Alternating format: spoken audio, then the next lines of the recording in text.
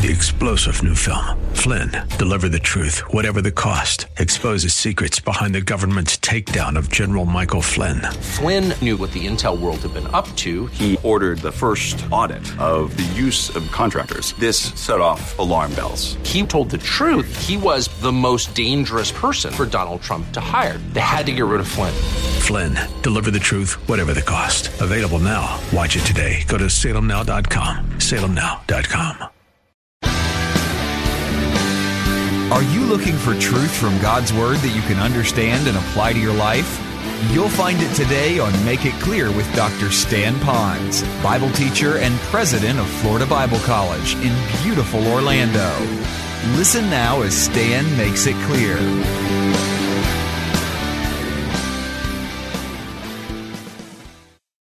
Well, we know that there are many households that don't have the masculine head of a godly father, or any father at all for that matter. And the Lord does show that kids can still survive and thrive if that's not the case, if there's certain givens. So the mandate came upon the men. It started back then, and it was supposed to be then propagated down the line. We next see it in the life of King David. Arguably, Israel's greatest king was David.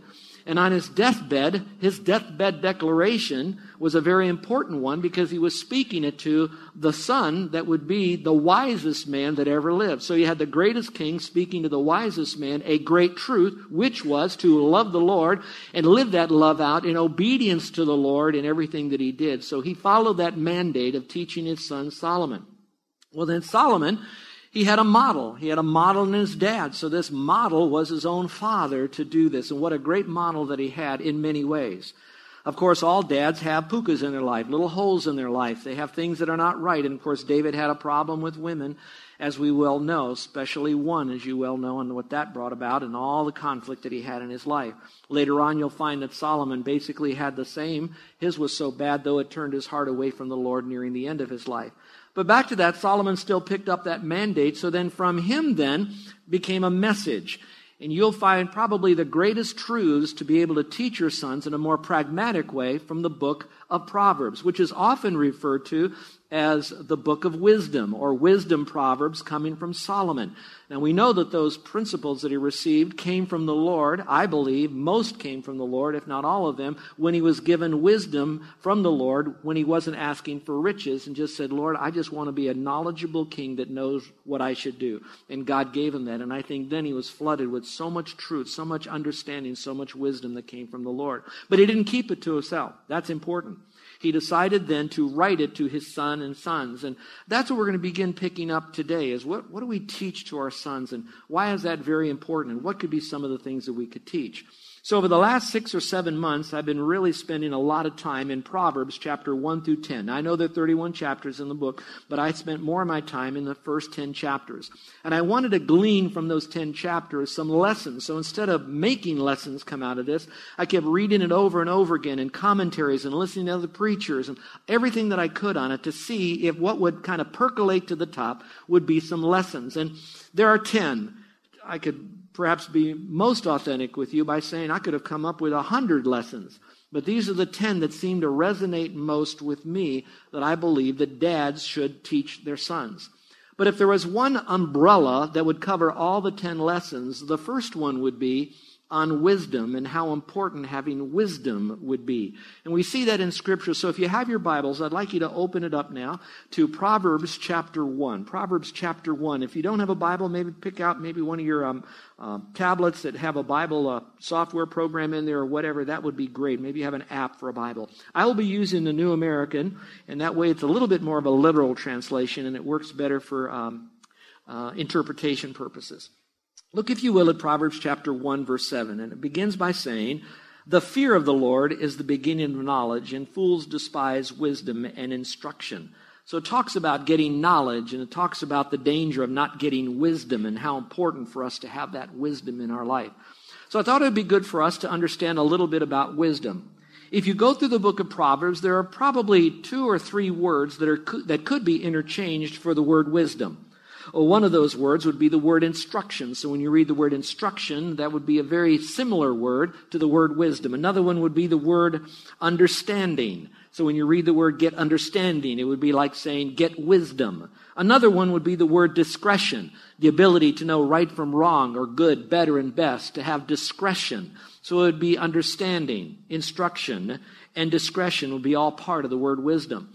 But if I took it back to the original language and I took us into the New Testament and we looked up the word wisdom, to keep it as simple as possible, it would come from a Greek word, which is the word Sophia. Some of you might have even named your daughter Sophia because you knew that that word meant wise or wisdom, and that's what it means.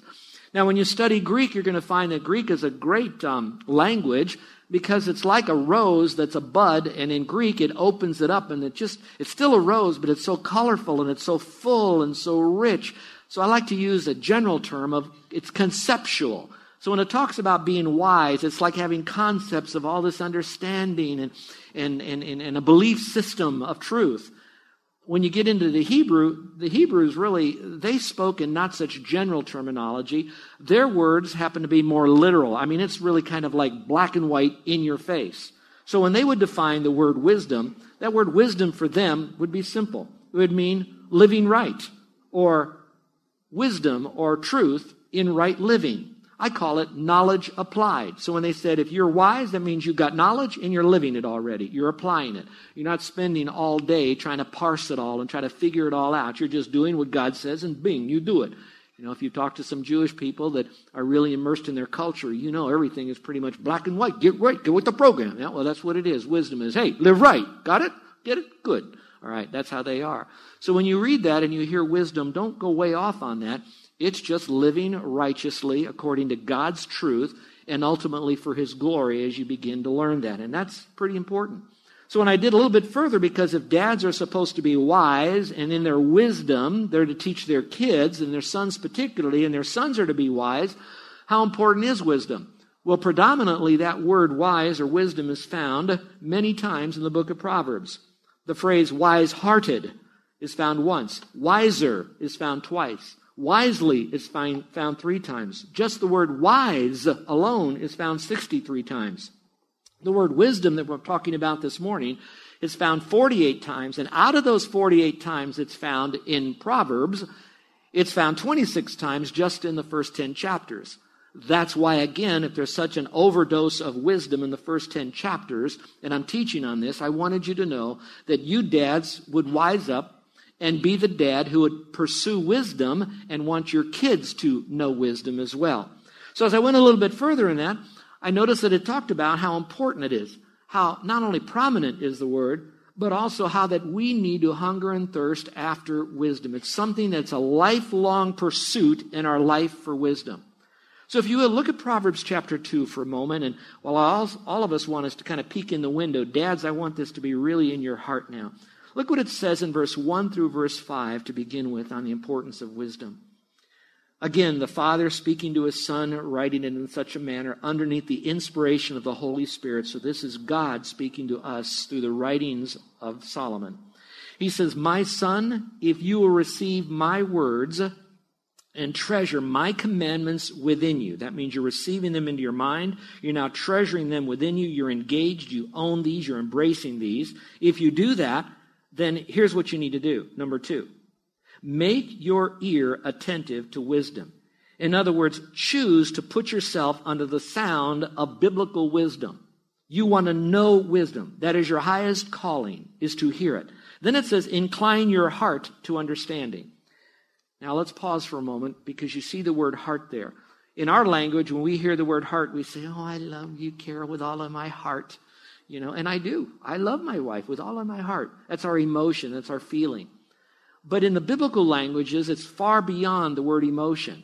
It's really the word, I'm loving you with my intellect. I understand what I'm doing, why I'm doing it, how I should do this. So, Carol, I don't love you with my pumping organ.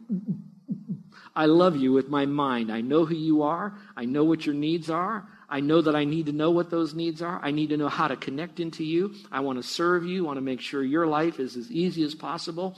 I just care for you. That's coming from my mind. Now, other times in Scripture, it will refer to somewhat of the heart, but a little lower. This gets gross. It's called bowels. Now, don't get too gross on this. It's not just the lower bowels, but it's that gut. And so why would it say in one place mind and the other place gut? Because some of us know that when you're going through times in your life, you know that you kind of feel it here. We would call it, I got a knot in my stomach. I feel uncomfortable. Have you ever used that phrase? I feel nauseous when I heard that. Have you had that feeling today yet? I'll leave that alone, all right? And so what has happened is it went to your mind, and then it went into your gut, into your bowels here. So it is true, it might come in through your mind, but it'll also affect inside you. So when we say the word heart here, I want you to know that it is a true understanding of wisdom is not totally void of emotion, but not only driven by emotion as well. It goes into our thoughts. So let's go back to the passage. You'll hear me say a lot about heart. Just remember that. So it says, make your ear attentive to wisdom, incline your heart to understanding. In other words, not only cock your ear to wisdom, but he says, lean into understanding. In other words, whenever you have the opportunity to learn more about God and his word and how we're to live that, that's what we should be inclined to do. Verse 3, it says, for if you cry for discernment, lift your voice for understanding. If you do these things, if you seek her, that would refer back to wisdom, as silver, and search for her as for hidden treasures. And think about that for a moment. Wisdom, you seek for that like it's silver. Have any of you ladies ever lost a piece of jewelry someplace and you had to dig around in your drawer to find it and you looked in your jewelry box to find it? That's a little bit like that. You want to get that treasure and find out where it might be, and you'll pay whatever cost that it'll be. And so he says that's what we should do towards wisdom. We should want it so badly that we're going to search it out for that hidden treasure. It also says what the benefit will be, verse 5. Then you will discern the fear of the Lord and discover the knowledge of God. So some of you that are saying, I wish I knew God better. Well, in order to really know God, instead of just knowing him intellectually like some kind of dead orthodoxy, you want to know God, it's got to come from someone that really fears the Lord. In other words, you have to understand why you need to know this, what this truth is really all about. What's the purpose of this truth, this knowledge of God and how it affects you, and why it's important for us to continue drilling into those truths about the knowledge of God. Because it's at that stage now that you begin to get wisdom. So it kind of works together. It's kind of like one of those antitheses. All right, I want wisdom, and if I have wisdom, I'll get to know God. But I can't really know God unless I get wisdom. And if I get knowledge of God, then I'm going to know wisdom. So they both kind of work together. I like to use it. One hand washes the other. When I really want wisdom, then I'm going to know God. If I really know God, I'm going to get more wisdom. They both work together. Many years ago, I had a tumor in my left hand. It was a big tumor in there, and eventually it had to be taken out, surgically removed. And so when they did that, they made a little Z mark here, like Zorro on here, and they peeled it back. They kind of cut it all out. They wrapped it all up. They wrapped it. Then they kind of wrapped it around here, and they said, you cannot unwrap this for many weeks. And they says that sometimes hand surgery is more dangerous than eye surgery. I don't understand all of that. And they said that, so don't get it wet and don't take it down till you go to the doctor the next time. So I said, okay, I got the message. All right, the memo's there. Have you ever tried to really wash your hand with one hand? How do you do that, you know? And it was in the days, I know this is going to date me again, I had to wear ties. How do you tie a tie? Well, I know, get a clip on. You know how hokey those things look, all right? All right? You need both. When I want wisdom, I'm going to have to then go after the knowledge of God. If I go after the knowledge of God, then I'm going to get wisdom. So they both wash their hands together. So dads, if you want wisdom, it's going to come in your desire to really know God, and that knowledge is going to come because you really fear God and how important that is. Let's go a little bit further because it just doesn't stop there on knowing God and how important it is for us to follow that wisdom. Go, if you will, to chapter 8, Proverbs chapter 8. Proverbs 8 is a chapter that when you're reading through Proverbs, it says so much in here, and you can get so lost in it that after a while you just kind of skip over because you want the real simple, practical stuff. But actually, Proverbs chapter 8 is almost personifying in a personhood of what wisdom is all about. It really refers to wisdom from maybe looking at it as a personhood. And I like to say this, you could take the word wisdom out of here and insert in the word Jesus. Does not Jesus call in verse 1? And understanding lift up her voice. On top of the heights beside the way where the paths meet, Jesus takes his stand. Beside the gates. So when you're looking for wisdom, you're looking for Jesus. But the verse I wanted us to see is verse 11, so we can see the value of it. So dads, Your heart is saying, I need wisdom, and I want my sons to be wise guys. Verse 11, for wisdom is better than jewels. Hard to believe, isn't it? Jewels can give us a lot, maybe for the temporal good, but jewels can also help us navigate around the issues of life. Then it goes on to say, and all desirable things cannot compare with her. Isn't it interesting? Because it moved away from jewels and it just says, and all desirable things cannot compare with her, with wisdom.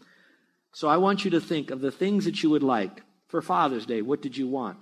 Your quest ought to have been, if I could have one thing, it would be wisdom. Christmas time comes. What do you want? A new lawnmower, a new pickup truck? You want to have new technology? What would you like?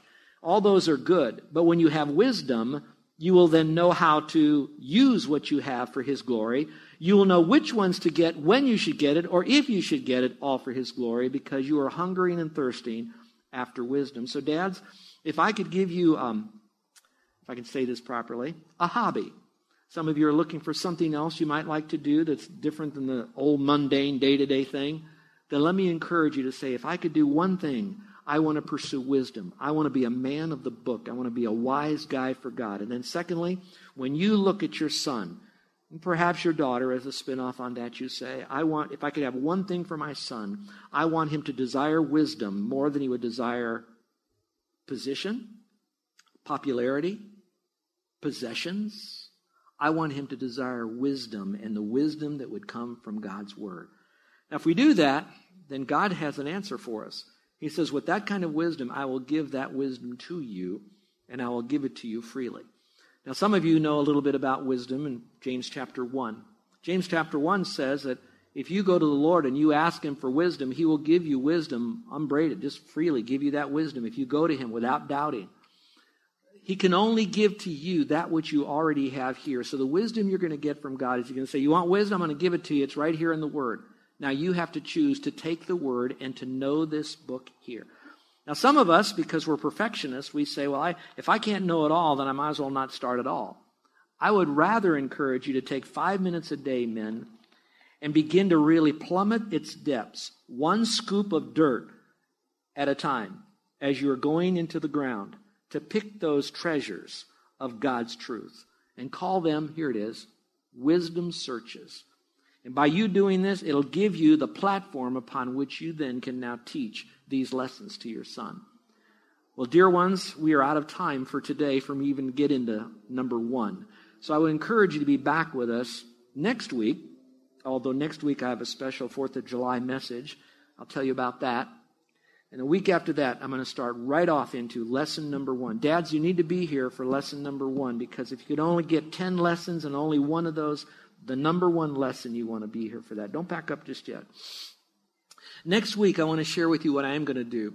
Because it's the 4th of July weekend, and it's a very special weekend, I wanted you to know that that I think it's important for us to know a little bit more about what is called the Judeo-Christian ethic.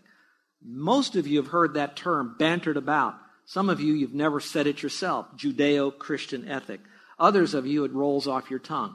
I want to explain what that is in light of the history of our country. And then within the Judeo-Christian ethic, I want to pick out 7 ethics from the Judeo-Christian ethic, 7 of those upon which our country was founded upon, that made us strong at the very beginning. And perhaps we need to change our mind and as Christians repent and re-own those 7 again. And I won't have time to unpack all of those, but I will give you those 7 next week. And I'm calling that the foundations of our country from the Judeo-Christian ethic. And I encourage you to come, because for all of us, it might be these are some real hallmark truths that I too need to teach my son, although they won't be coming purely from Proverbs. Let's pray, shall we? With every head bowed and every eye closed. We've had quite an interesting day today. We began by talking about people that are in China that'll be heading back after they engaged an entire community that only had 3 believers in Christ. You've heard about a young man who is going to take his new wife and embed himself again into a culture that is truly anti-God for the most part, and try to help them to understand that Jesus Christ is the only God, and faith alone in Him is the only way to have eternal life. You heard that for the first time. You heard about a great wonderful transition that's happening here amongst us. And we're going to have to be children of faith to lean on the Lord as he brings us through all of this. Then you heard a little bit about dads and how a wise dad would seek the Lord for wisdom and then to own his responsibility to teach lessons to his son about God. And then we're going to begin what those lessons are. But I don't want to leave any of you today to go home without knowing that the way to have eternal life is so easy to understand and very simple to do. The understanding part of it is simply to understand that we've all missed the mark of God's perfection. You and I have. We can understand that God says that because of that we were born separated from him and we will spend eternity separated from him. We can understand that to go to heaven we'd have to be perfect, but that nobody is. We can understand that good works won't get us to heaven, and that takes a little bit of a stretch because we've been hearing false teaching for so long that good works get us to heaven, but we have to understand that it's not by works of righteousness, but it's his mercy, grace that saves us. We can understand that Jesus Christ is God, and that Jesus died and he rose again on the cross, and all of that he did for us, whether we understand all of what and why, the truth still remains the same. He paid the sacrifice for our sins, and it satisfied God the Father. And now he offers to you and me the free gift of eternal life by believing that Jesus is the Lord who died and rose again. Now today may be the very day that the light bulb comes on inside of you. And I pray that today you'd call upon the Lord to be your Savior by faith.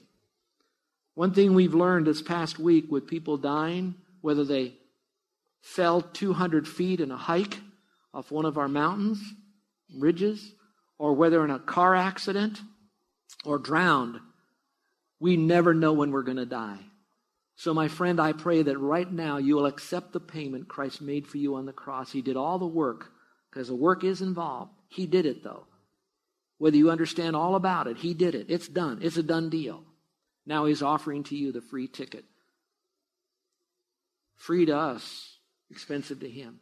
So what do? Simply say, Lord, I know that I do not deserve to go to heaven. There's nothing I can do, but I receive from you your full forgiveness, your grace and your mercy. And I'm now fully trusting in you because you said, he that believes on you has everlasting life. And I don't believe that you're just a historical figure of some religious leader that they write about called the Bible. But I believe that you are God. And I want an eternal relationship with you now and forever in heaven. And you would give that to me if I would trust you. Now, my friend, it's not so much a prayer as much as it is a true transaction of your faith from being yourself or good works or some other religious system. And now you're taking that childlike faith and you're placing it in Christ. You can't make a mistake. God knows your faith. He knows if you're trusting the right object, which would be him and him alone. So on the authority of his word that is truth, you can have eternal life. Now, I'd like to pray for you, but I'm not going to have you come forward. I'm not going to make you do anything that would outwardly embarrass you. Christianity really begins as an inside job. The outside stuff comes on later on, not to be saved, but as an outward display. But if you're trusting Christ as your Savior, I'm going to ask you to slip up your hand. And that's just a man's invitation, not God's. And the reason I ask you to raise your hand is so I can pray for you. Now, me praying for you doesn't pray you into heaven. It just is because I care for you. I care for the Lord, I care for his word, and I care for what happens when people trust in Christ. And it gives me an opportunity to rejoice with you in a prayer. So I want to know if I can talk to the Lord about you and welcome you into God's family. Not joining the church here, just God's family. So is there anyone here today that finally said, you know, I do want to go to heaven. Jesus is the only way. I'm trusting him. My good works will never get me there. If today's the day, would you slip up your hand? Because I'd like to know if today you're trusting Christ. Never done it before. Today's the day. Would you do it? Thank you, my friend. Our gracious Heavenly Father, I thank you for your word and that we dads just scratched the surface. And maybe that's good. Maybe all we talked about today, Father, was the importance that we dads have that was a mandate given to us millenniums ago. And that through this, Christianity is still surviving today. But maybe it needs to thrive more because we need to man up, dad up. Father, I thank you for the model that Solomon had from his own father, David, and that he was inspired by you to write these proverbs, and many of them dealing with what a son needs to know about you and about life, and that they're recorded so we have this truth in front of us that we can look at every day. And so, Lord, we know that the greatest thing we can teach is this message of wisdom, and that wisdom is found in the fear of the Lord, and then, Father, in the knowledge of God. And so, Lord, we thank you that you are inside of us now as a believer, as your child, helping us to understand these deep truths, as well as to empower us to live them out. And so, Father, we thank you that whether we're a dad, a single mom, a son, young or old, or a daughter, that, Father, you've left us your word, your spirit, and the principle to teach it and to learn it. Now, Father, we pray this in Jesus' name. You're listening to Make It Clear with the teaching of Dr. Stan Ponz, founder of Make It Clear Ministries and president of Florida Bible College in beautiful Orlando, Florida. Make It Clear is dedicated to taking the Word of God with clarity into every person's world. It is the support of listeners like you who make the ministry of Make It Clear possible. You can provide your tax-deductible gift to Make It Clear online by going to makeitclear.org. Or you can mail your gift to Make It Clear, P.O. Box 607901, Orlando, Florida, 32860. Thank you for helping us make it clear. If you would like to have Dr. Ponz speak at your church or event, please send us an email at tellmemore@makeitclear.org. Thank you, and remember to make it clear.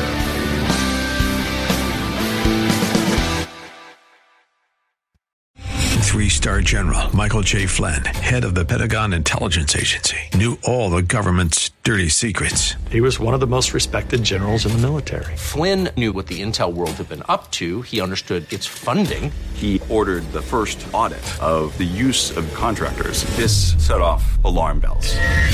The explosive new documentary, Flynn, Deliver the Truth, Whatever the Cost, uncovers the facts behind this scandal. Flynn told the truth. He was the most dangerous person for Donald Trump to hire. I find out the worst enemy that I'm going to face in my life is right here in America. They took my assessment and they wanted me to change it. And I was like, I'm not changing it. They had to get rid of Flynn. With in-depth interviews, archival footage, and never-before-seen personal records of the man behind the headlines. I just felt like I was drowning. Flynn, Deliver the Truth, Whatever the Cost. Available now. Watch it today. Go to salemnow.com. salemnow.com.